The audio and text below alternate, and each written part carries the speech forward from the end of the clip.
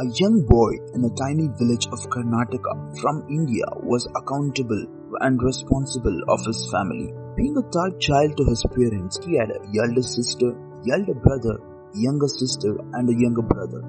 As the elder sister was married, the responsibility of the rest of the family was on his shoulders at the very young age of 18. Dropping education after his plus 2 to financially support the dependent family, young boy somehow managed to earn by working in agricultural fields as a village correspondent, as a shopkeeper and so on. During his next 12 years, by doing various employment, he single-handedly managed the family to get his elder brother married and few years later his younger sister married.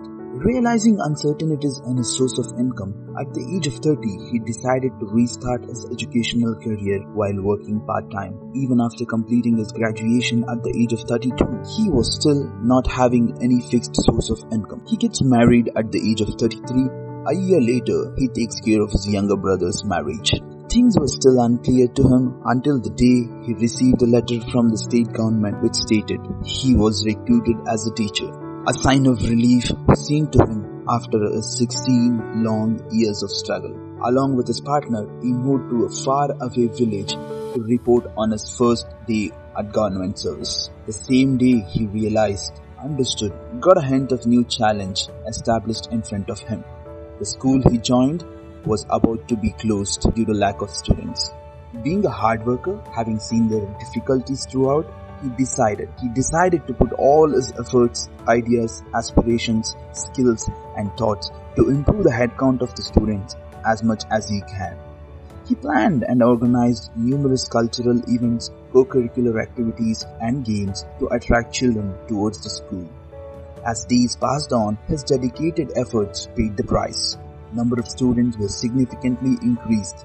He improved the standard of teaching, standard of education. He himself was a yoga teacher to keep the students' mind and body healthy. Due to his relentless efforts over a period of time to improve, he was showered with numerous awards at school, village, district and state level.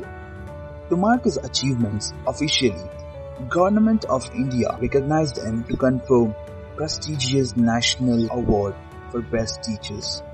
I am proud and blessed to be a son of such an inspirational father.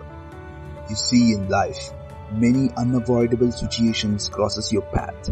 What matters the most is your passion, courage, dedication and hard work to achieve something in life.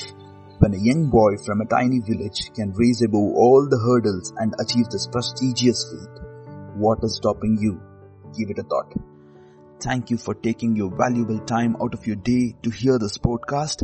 This is Amrit Gowda signing off.